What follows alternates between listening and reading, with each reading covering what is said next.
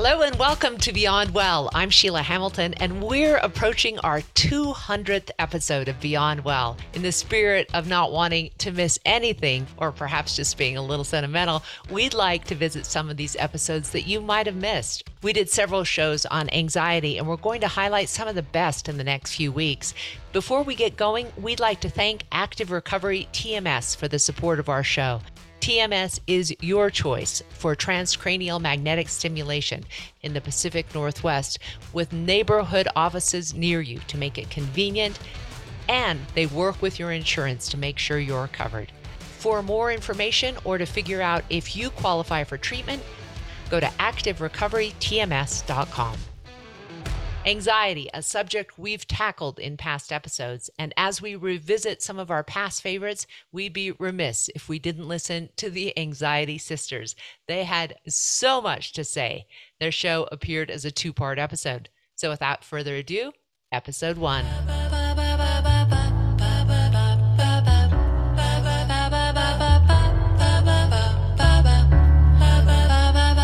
Welcome back to Beyond Well. I'm Sheila Hamilton, and today we have part 1 of our two-part interview with the authors of the Anxiety Sisters Survival Guide, Abby Greenberg and Maggie Sarachek. I have to tell you, there are so many cool books being written now around the topic of mental health. Mostly the reason that I'm saying this is because the genre of talking about mental health has moved from this very clinical approach to talking about things that we suffer with and deal with every single day to a much more humanistic, humorous, and beautiful way of actually accepting who we are and all of the differences in our brain. And I want you to put this book at the top of your mind. It's called The Anxiety Sisters Survival Guide. I want to introduce you to Maggie Sarachek and Abby Greenberg, two women who have firsthand experience with anxiety. And instead of writing the book that they could have given over to some psychiatrist or psychologist, they wrote it themselves from their perspectives of what it was like to actually go through these symptoms, the panic attacks, the sweating, the difficulty we know so many people who suffer from anxiety have. And then they also share exactly what they're doing to try to live with anxiety every day. Abby and Maggie, Mags and Abs, it's so good to see you. Thank you for having us. We really appreciate it. Okay, so I want you to go back to the first time both of you realized that you probably suffer from anxiety. Maggie, if you want to go first. For me, like many anxiety sufferers, it took a very long time to believe these physical symptoms that I was having could be anxiety. So I really believed I was suffering from some sort of stomach problem or some sort of stomach cancer even. And I was going around to doctors, to cardiologists and nutritionists and gastroenterologists and therapists and psychiatrists, and you say past life regressionists. I was really both of us say anyone who would take our money, we were there trying to figure out why I was getting increasing symptoms of panic attacks, why I was always nauseous and I couldn't eat. And when I ate, I couldn't keep anything down. And I didn't have anorexia in any way. And so people kept saying to me, maybe it's panic. I was like, no, I know what it feels like to be nervous. This cannot be panic. I actually was on the phone with someone I didn't know very well who happened to answer the phone at my brother's house. And I was telling her what was going on with me. Usually someone says, oh, how are you? You say, I'm great. But I was like, I'm not doing so well, actually. Here's what's happening. She said, yeah. She said, you're having panic attacks. And I said, there's just no way this could be panic. And she said, no, because I've had them too. Wow. This is what it is. And then it started to hit me more and more like, wow, perhaps that's right. Perhaps this is panic. How old were you when that diagnosis finally came through? What was I? Probably about 25, 26. And you likely struggled with anxiety from the time you were a kid. I mean, I struggled in different ways. I had real separation anxiety as a kid. And the panic really, about 6 months after my father died, very traumatic illness in many ways. The panic attacks started to become so intense that I eventually was in this space where I was living in New York City, but I couldn't get on my elevator, and I lived on the 16th floor, and I Wow. could not get on the subway, and I couldn't drive in a car, and I couldn't drive in the rain. And so I was really heading very quickly, and I was pretty much there toward a form of agoraphobia, because Wow. there were just so many things I couldn't do. Like so many people, transportation was a big issue. Do you know, it's fascinating about what you just said? I interviewed the head of a medical system here who's very aware of how often mental health shows up in these physiological symptoms. He actually did a study and determined that 50% of the people who showed up at urgent care were actually suffering from mental health disorders because it takes so long for them to actually get the diagnosis, and regular ER and other physicians aren't really trained about how to see a person who's in mental health crisis. They're all just looking what's on the MRI and what's on the CAT scan, right? That we could Right. save billions of dollars if we were Oh, actually looking for oh, mental health as a potential reason behind some of these physical symptoms. yeah, we actually cited a study in our book that they did in Canada that showed much the same thing, Yeah. especially when people were coming in with cardiac symptoms. Yes. It was even a higher rate. In that study, they did find that if the doctor or nurse spent even 20 minutes really explaining to someone why panic would give you physical symptoms, they were much less likely to come back to the emergency Wow. room. People will go Yeah. 5 or 6 times, they'll go Right. many times. Yeah. What's your story? Is there a similarity there in? The similarity is that both Mags and I, we feel like we've always been anxiety sisters since we were little kids, but we didn't know it at the time. I was diagnosed with obsessive compulsive disorder when I was 46. But I now remember being as young as 5 and having all kinds of rituals and compulsions and obsessions. I just didn't share them with anybody. I thought, this is probably not a good thing to tell my parents. They won't, in those days, we're talking about, I grew up in the 70s and in the 80s. And in those days, the mental health conversation wasn't even as robust as it is now, and it's nowhere near where it needs to be. So much better. When Mags and I met in college in the 1980s, we both were suffering from panic symptoms, from anxiety symptoms, I had plenty of OCD going on, and yet I don't think we really understood it was anxiety. We just both felt, we felt attracted to each other as kindred spirits. Like we just both had this panicked look on our face all the time. and we just sort of kind of struggled through it together. So that's the part that Mags and I have in common, is that we were struggling since we were kids. We didn't have the vocabulary for it. We didn't know, oh, this is anxiety. But I was originally diagnosed with panic disorder, and talk about emergency room visits. I stopped going to the same hospital because I was embarrassed. Wow. So I went to the first hospital twice in a row and then felt too ashamed to go back to them again with my next quote unquote heart attack. So I went to 20 miles away to a different hospital another 2 times. And every time they would do all the tests to see if I'd had a heart attack, and they would do the EKG, and they even did a chest x-ray, and they did blood work. Wow. And they'd come in and the doctor would say to me, "You have had no signs of any kind of cardiac malfunction. I mean, you Wow. are really okay." And I said, "Have you ever seen House? Keep looking." Because I really thought I was dying. I got everything. I got the whole Bayer aspirin commercial, like this dizziness in the left arm. I got the whole thing. Yeah. And I said, this just can't be anxiety. There's no way this can be anxiety. And then, eventually, I started seeing a therapist and a psychiatrist, and lo and behold, it really was anxiety. But, but I was originally diagnosed with panic disorder. That was in my 30s. Then in my 40s, I went to a really skilled psychiatrist who really, really understands the nuances of anxiety disorder. And there are lots of nuances. Oh, it's amazing. I want to get back to something both of you talked about, the sense of nausea that people feel. I remember my stepdaughter would say, "I can't go to school because my stomach hurts." And then the moment she got on the school bus, she would throw up. And then, of course, you run the battery of tests because you're so concerned about something like stomach cancer. But I was really heartened to see that you guys are actually bringing up the new data that shows the connection between the gut-brain axis and just how controlled we are by our guts.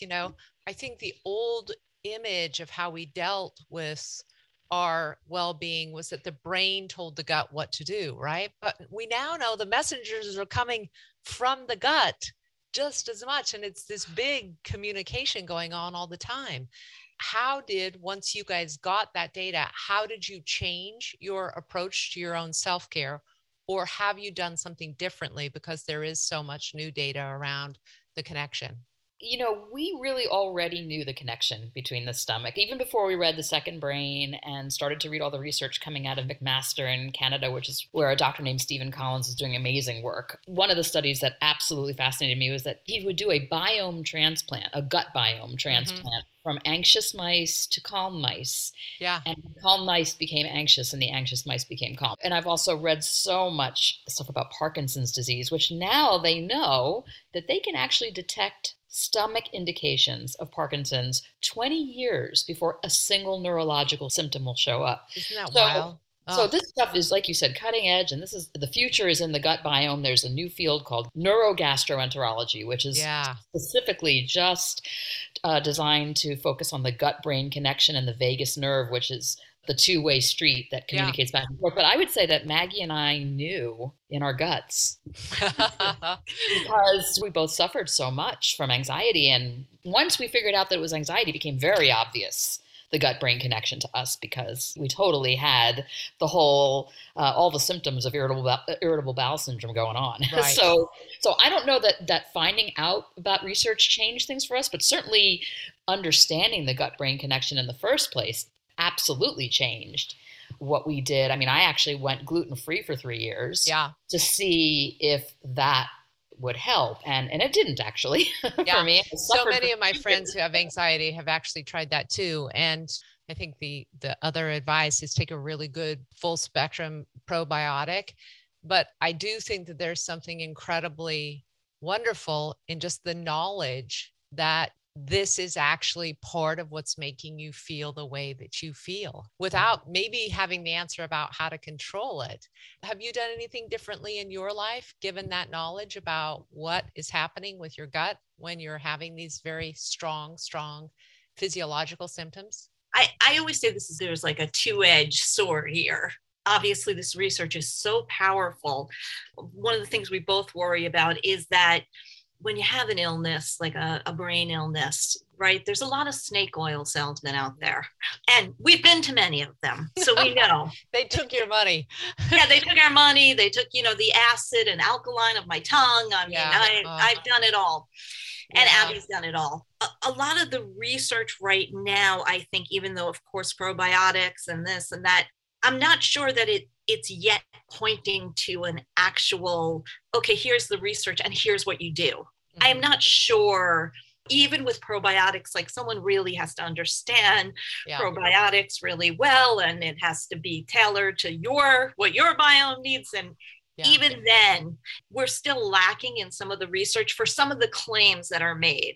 Yeah. Oh, absolutely. And like I said, I did the gluten-free thing for 3 years, and that did not help my anxiety. It helped other things, but not my anxiety. And I did that NutriVal, which was where they evaluate every bodily fluid that you have to determine what exactly is in your biome. And I had a prescription probiotic designed exactly for me that I took for years. Wow. And being very honest, spent a lot of money on it, but I'm being very honest when I'm saying that I'm no longer on that probiotic. And, it didn't change my anxiety. What does work for you? I really want you guys to go through some of the most effective behavioral treatments and also physical exposure and nature and walking and friends and company. Please go down the list. Let's start with you, Abs. Before we would even go into the techniques, I would say that for both me and Mags, our lives changed and our worlds started to grow again when we changed how we felt about anxiety in general.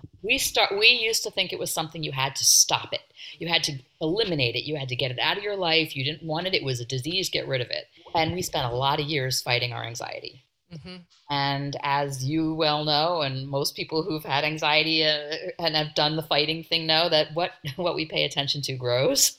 So actually fighting anxiety makes it worse. Yeah. So it took us a really long time to figure that part out. But once we figured that out and said, wait a minute, what if it's not so terrible to have anxiety? What if that's just part of being human? And what if we can be happy even with anxiety?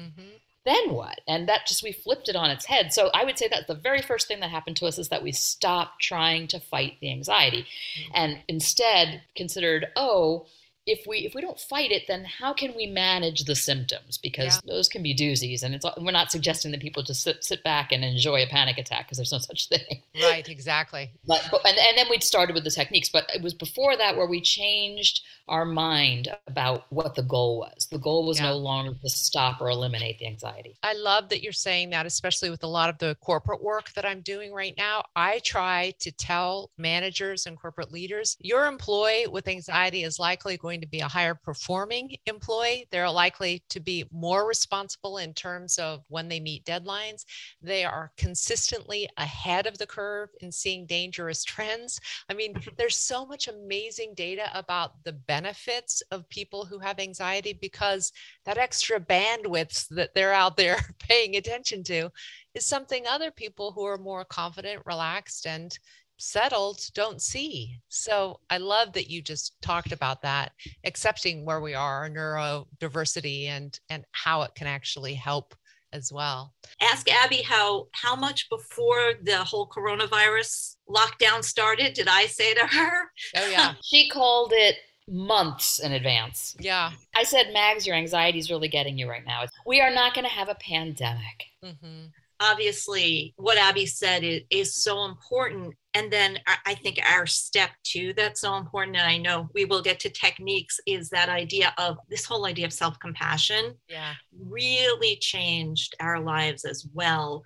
This idea that if we yell at ourselves about our brain illness, if we talk to ourselves as if we are very disappointed in ourselves, which sometimes we are, that harshness, that lack of understanding sends you more into that fight, flight, or freeze, because this is a brain illness, also to do with your, vagus nerve, obviously, but this is a brain illness and it sends you further in.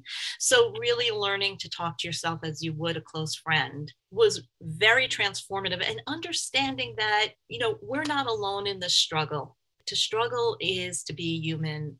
We all have struggles, right? We all struggle. That sense of connection with other people, like our connection with each other, Abby and I, but then our connection with our community now of over 200,000 people, anxiety sufferers around the world, that sense of connection is one of the most healing pieces. I know people look for techniques, but I think what Abby was saying is a lot of it is how you approach yourself, how you approach anxiety, the empathy that you develop. Well, and it's also, anytime that we can see ourselves sort of mirrored in other people, when we just feel more community, we feel more a part of the human race, right? And so when someone describes a childhood that was almost exactly like yours, you're like, oh, my sister. That's why I love that you call it the Anxiety Sisters Survival Guide. Do you know, I haven't ever seen any data that breaks down anxiety by gender. Is it more common for women? Yes. Yeah. And do you think that's hormonal? And guess what? Twice as likely. Women are twice as likely as men to suffer from anxiety. So there's a lot of statistics now out there. I think the latest one's on the NIH website. First of all, a lot of the data is based on self-report. Yeah. And many men either don't know what they're feeling as anxiety. They may call it something else, stress. Anger, right. Also, for men, the stigma is often worse than it is for women because of the stress on achievement Western culture places on men. They're not allowed to show quote unquote weakness. Unfortunately, mental health issues are still equated with weakness in our culture. And this Maggie's and my life work is to change that if humanly possible. For those reasons, and because they actually also are really now thinking that women and men process serotonin differently, something to do with estrogen. So there's for any number of reasons, women, we won the lottery. we get to have anxiety, and then we get to go through menopause. I mean, it is a what about the hormone surge after birth, and then oh my the gosh, crash? I mean, come on. I mean, post birth rate of anxiety and depression is just like, it's almost hard to not have that because it's so prevalent. It's really in there, done that, got the t-shirt. What a great place to wrap up today was part 1 of our interview with Abby Greenberg and Maggie Sarachek. You can follow the Anxiety Sisters on Facebook. And if you're listening and you love our content, please give us a thumbs up or a review wherever you listen to podcasts or on Apple Podcasts. Thanks again, and make it a great day.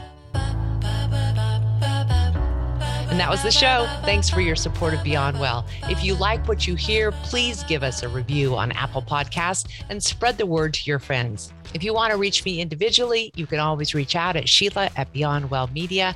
And I hope you make it a great day. Fora Health is a nonprofit alcohol and drug treatment center in Portland, Oregon that has been helping youth, adults, and families for nearly 50 years. They offer compassionate, comprehensive, and affordable care for everyone, regardless of background, orientation, or ability to pay. Fora recently opened a new state-of-the-art campus in Portland's Southeast Gateway District, and the entire campus is healing and supportive. You can find out more about their full array of evidence-based therapies for drug and alcohol treatment at www.forahealth.org. If you or a loved one needs support, there are many options and personalized approaches to care. Reach out to Fora Health at 503-535-1151 or see the show notes for more details.